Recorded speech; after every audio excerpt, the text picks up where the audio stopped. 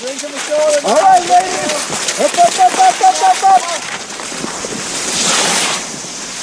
This is Jason Albert, and you are listening to Nordic Nation from Faster Skier. You know how the saying starts, quote, when the pressure is on, and you kind of have to fill in the blank from there. In this episode of Nordic Nation, we discuss the recent December 30th USA Nordic Sports Olympic trials with U.S. Nordic combined skier Brian Fletcher. After the jumping portion of the Olympic trials, things weren't so certain for the trials winner Fletcher. He began the ski nearly a minute and a half behind the first starter, Ben Loomis. We connected with Fletcher from his home in Heber, Utah on January 3rd as he reflected on sealing the Olympic deal. Okay, so you are, as of December 30th, the first and only so far U.S. Nordic combined athlete to qualify for Pyeongchang. And can you describe a little bit about how USA Nordic organizes Olympic trials and how that, from a organizational standpoint, kind of plays out? Well, I guess the first thing is Olympic trials is something that we've done for a few years, and we're one of the few sports that has an all-out Olympic trials like that, where the best person wins and they're guaranteed a spot on the Olympic team. And there's not many sports out there that can do that or are willing to take the chance. And certainly for us, it's really nerve-wracking because, it is one day, and obviously, we want the best guys that are already going to the Olympics to win, but obviously anything can happen. And certainly an event that dreams are kind of frowned upon. I remember in 2002 when I first learned of Olympic trials, and back then it was called Gold Cup. And I learned that you could, win $10,000 in a spot on the Olympic team. I was like, you got to be kidding me. I'm going. I can win. If I can win any comp, that was the one I wanted to win. And so it kind of like started that dream. Like, I'm going to win that event and I'm going to go to the Olympics. And so I think that it's a pretty cool event. And, for us kind of going into all these seasons, and being that obviously our sports are so primarily European based, it's really cool to have a high level event like that where all of the qualified competitors that could potentially be going to the Olympics are going to be at.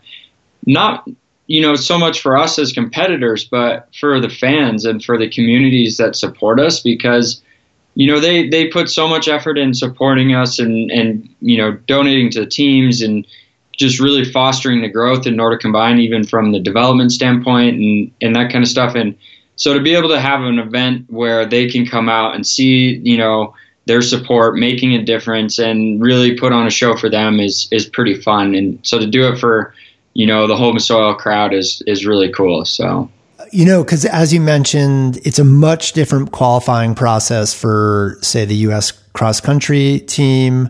Contrasting that with like the Summer Olympics and track and field, it's just like you guys have. It's a one and done. It's top three finishers, I believe, in every event are guaranteed spots, and hopefully no one fact checks me on that. But I'm pretty sure it's the top three in most disciplines go. Going into December 30th, like the night before, mentally, like, what are you running through in your mind? Well, for this particular event, I was really nervous. Every other Olympic trials and even in World Cups, I'm kind of the underdog and, not the favorite to win the event. And this time, of course, I was like the favorite going in by and far. And a lot of people were looking at me to have a really strong performance. So I was pretty nervous going into it. More nervous, I would say, for the Olympic trials than I was for most World Cups I compete in. I don't know why or for what reason, but, and obviously in hindsight, I kind of realized that it was a little bit silly for me to be so nervous, that I should have just relaxed a little bit.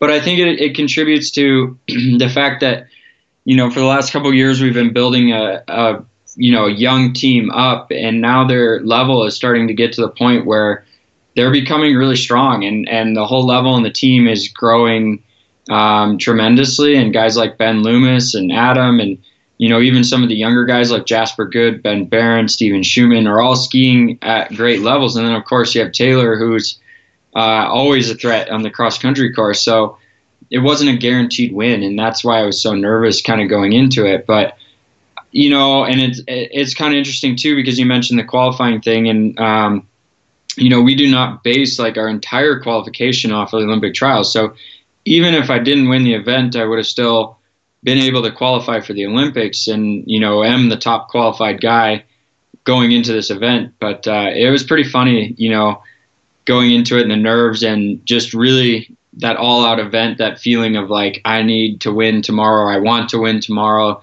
is pretty powerful. Okay, so let's kind of fast forward to the sounds like the jumping and cross country portions of the Olympic trials were held right down in Park City. Mm-hmm.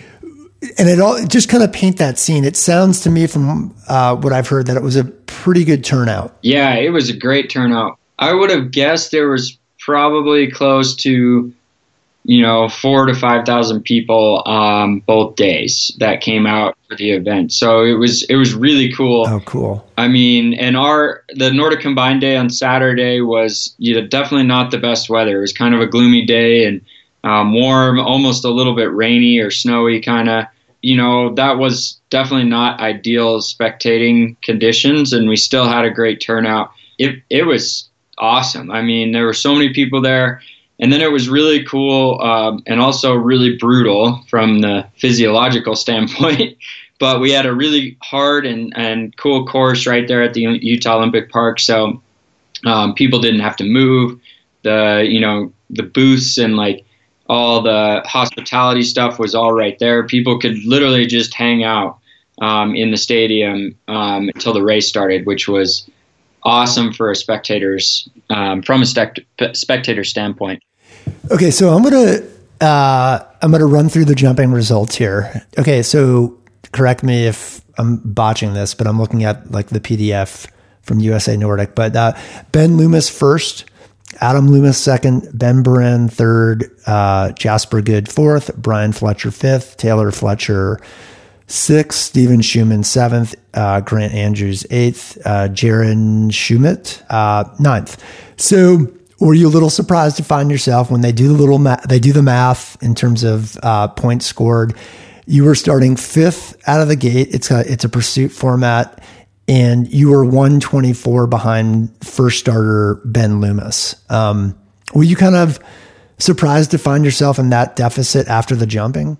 Yeah, I was I wouldn't say surprised. I knew I was going to be a ways back after the jump I had. I had been jumping quite well going into this event, and again the nerves kind of came in, and I think I totally kind of botched my jump there and didn't have the jump that I hoped. It was a little bit quick, a little short, and so I'd only jumped like 86.5 meters, and I also didn't quite have great wind points there, so it was not the jump I was hoping for. So I definitely wasn't surprised that I was so far back, but I certainly was disappointed because I expected more out of myself, and I knew I could jump better. And kind of going into this, I expected to be, either first or second going into the race based off of training the week before and everything. So not the performance that I hoped for, but I knew a minute 24 was going to be a lot to make up, but I also knew that I could do it. So I knew it was going to take a great race, and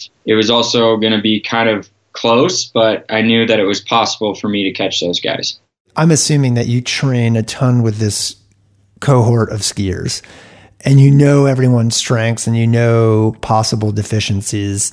What makes you think, prior to the race, and obviously, it's amazing. I've realized that like Olympic caliber athletes are like the most positive people. They have this ability to, literally a few minutes after a horrible result or something they may consider not up to their standards, they're able to kind of move past it. Yeah. Yeah. So I'm kind of curious, what went through your mind from like 10:30 to 1 before the start? Like, okay, I got 124 to close. And what convinces you that that's a possibility before you actually step on the skis? Well, it's interesting. So initially there was a mistake on the live calculations that came up on the TV screen at the venue. So I had jumped, and it had put my points into Adam's points, or, switched our two. So it had looked like I was in second. So initially I thought I was still in second, only 56 seconds back. And then the official start list came out, and I was in fifth and a minute 24 back. And I was kind of like, wait, this can't be right. And, so I'd go to my coaches and I asked, and they did the double check on the math, and it was right. And I was like, oh, great. That's another another big blow, and quite a, now all of a sudden I'm 1.5 times back. So I kind of was like, great, maybe I just lost the Olympic trials here, and was kind of coming to terms with that. But then, as every athlete does, they're like, well, only half of the competition is over. So I kind of focused up and said, okay, you got a job to do, and, started thinking about ways that I could make up a minute 24 on the cross country course, and specifically what sections of the course I would attack, how would I pace the course, those kinds of things. What kind of tactics would my teammates probably be playing, and how can I beat their tactics? What's a sure way to beat that tactic? And so I started thinking of those things, and by doing so, it distracted me enough that I started, formulating a plan in my head as to a way that I could win the event. And that was interesting. And like you said, we do train with these athletes a lot, so there was still a shred of doubt in my head.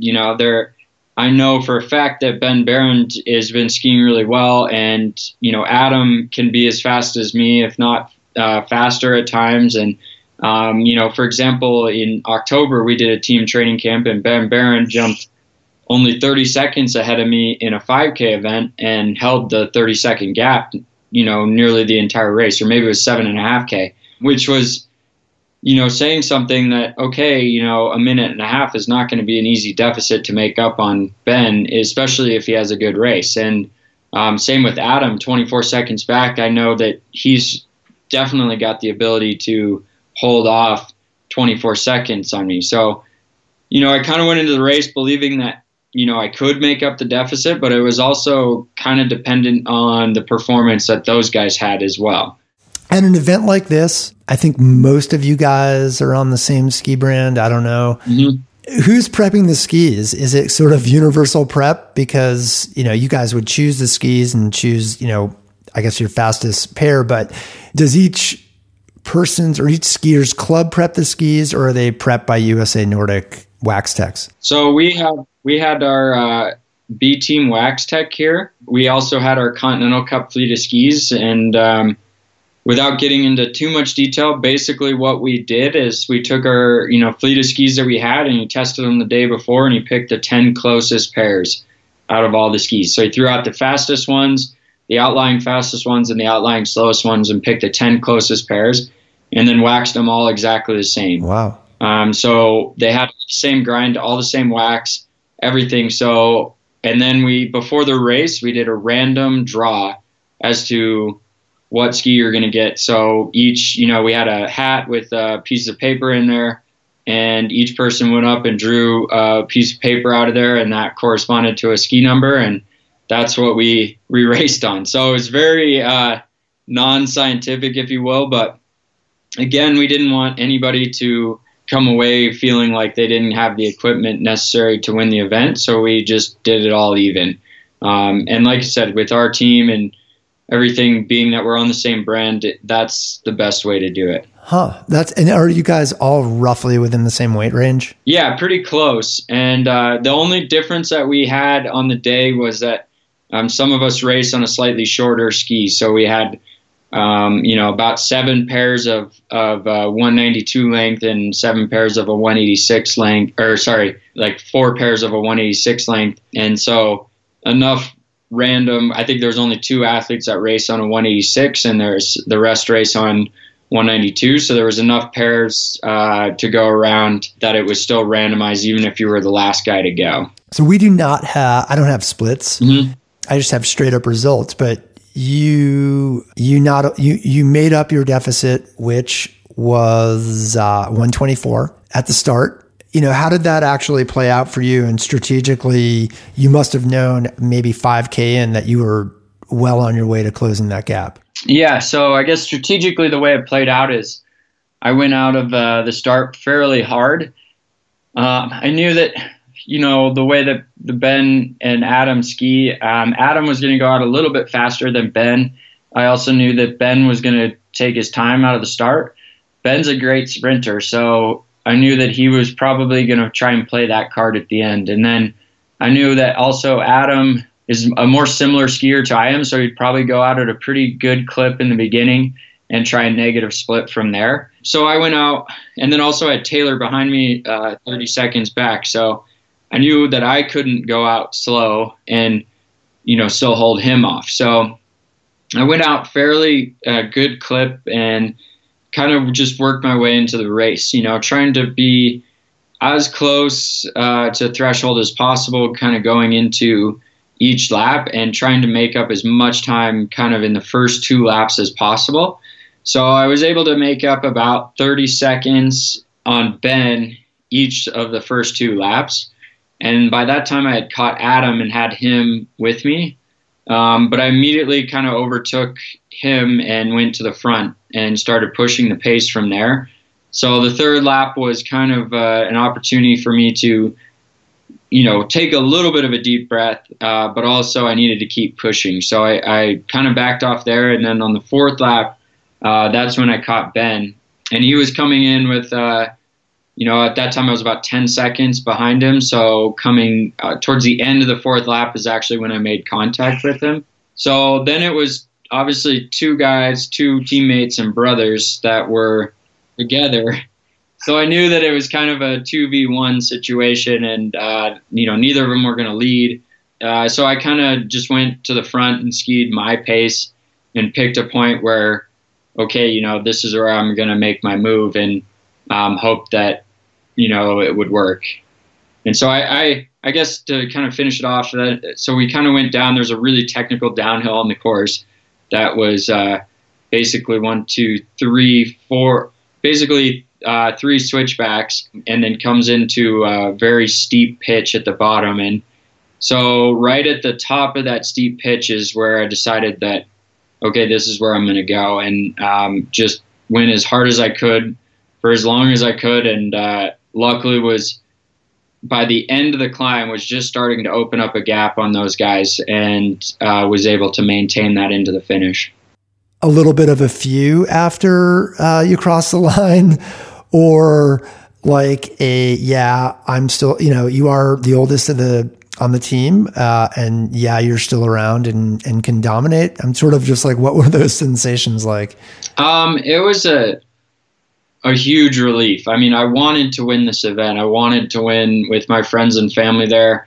Also, my dad was there, and my dad has ALS, and is going on his 2nd year since his diagnosis, and he was there in the crowd. So, I wanted to win for them. I also had like relatives in town from out of town. So, it was a huge draw for me to win in front of the hometown crowd. And, kind of going in and winning that event was just like a huge relief. Obviously, on World Cup, I had solidified myself enough to kind of assure a spot on the Olympic team. But, it was to win this and have it be guaranteed was like a huge, huge relief. And it allowed me to just kind of take a deep breath and know that, okay, this made my season. I can focus on training and preparation to really be at top form into the games. If I didn't have this, then I would be worrying about the next 2 weekends of World Cup and making sure that I'm qualified,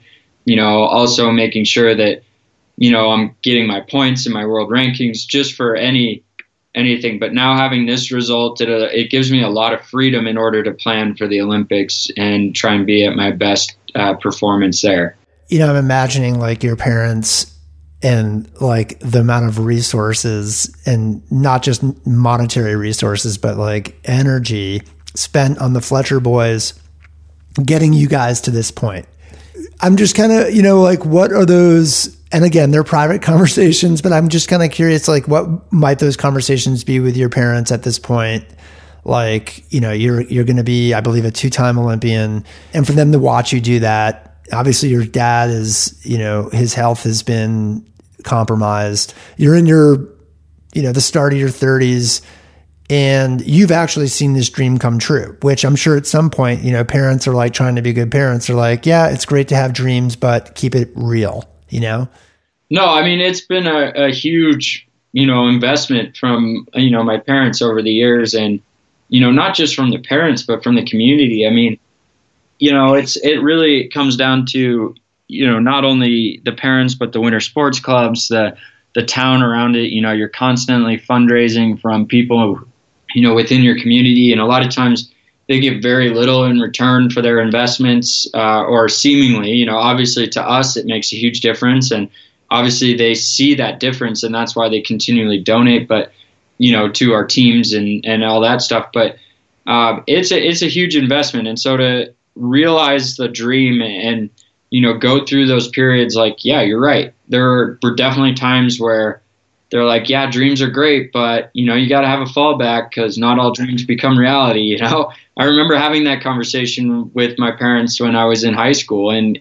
going, okay, well, I'll apply to a few schools, and things like that. And, in the end, it's all worth it. And, I'm lucky to be standing here today and be able to realize those dreams. But yeah, it's definitely a considerable investment on the parents' part, on the athletes' part, and, on the community's part. But I don't think if you asked anybody in any one of those situations, they would absolutely say, yeah, it was worth it. They would absolutely be in full support of it. And, the things that athletes learn along the way, the things that their coaches learn along the way, the values instilled in them, in their younger counterparts, like their teammates and their siblings, and then also within the community itself, I would absolutely say that every single person would be like, yeah, this is worth it, and then some. If you can kind of speak a little bit about what are the prospects of the U.S.